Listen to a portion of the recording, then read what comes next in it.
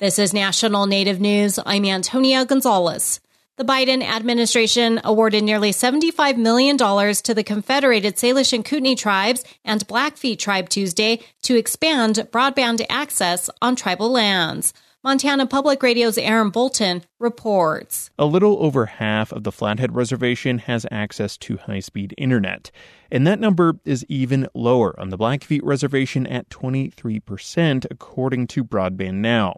Tribal officials from both reservations say that's about to change due to a massive infusion of cash from the infrastructure bill passed by Congress earlier this year. The Blackfeet Nation is getting over $33 million for broadband build-out. Blackfeet Tribal Business Council Secretary Lauren Monroe Jr. says roughly 4,500 homes on the Blackfeet Reservation will gain broadband speeds. But he says this is about more than just internet access for reservation residents. A lot of the stuff we're focusing on is telehealth, education, online education systems, economic development, and things like that would really move the tribe forward in a direction of being competitive with the outside world. CSKT officials say the $41.5 million they are receiving will lay more than 300 miles of fiber optic cable, connecting hundreds of households to high-speed internet. The Blackfeet and CSKT grants are two of nearly 100 that have been given to tribes nationwide under the Internet for All program set up by the infrastructure bill, totaling $1.35 billion. For National Native News, I'm Aaron Bolton. The Los Angeles Times reports the White House said Tuesday President Biden is calling for the resignation of 3 LA City Council members, Nury Martinez, Gil Cedillo, and Kevin De Leon, after leaked audio allegedly revealed them engaging in racist remarks.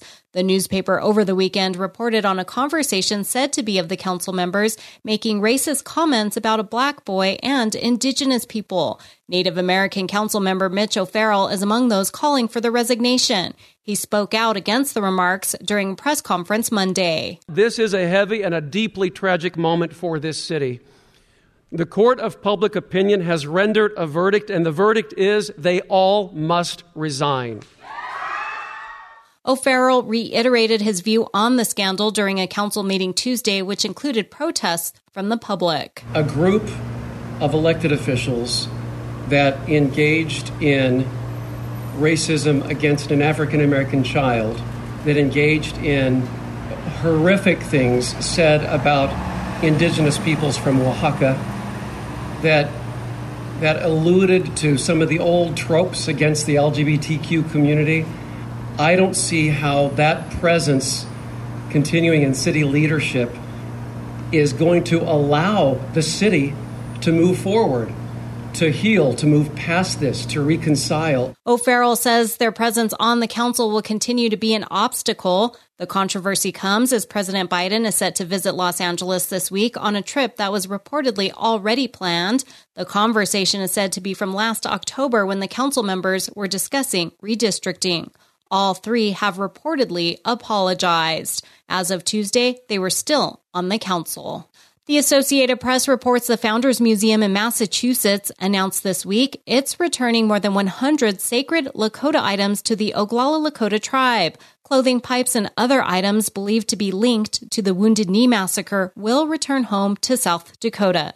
A ceremony is being planned for November. The repatriation process has taken decades. I'm Antonia Gonzalez.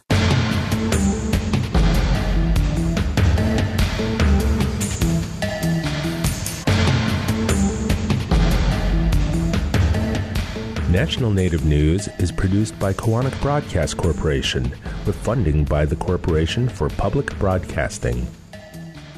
There's no reason to let uncertainty about the election process keep you from voting. That's why AARP created state-specific comprehensive election guides. Learn more at aarp.org/election guides. AARP supports this show. Support by Ramona Farms, offering wholesome and delicious foods from our heirloom crops as our contribution to a better diet for the benefit of all people. We are honored to share our centuries-old farming and culinary traditions online at ramonafarms.com.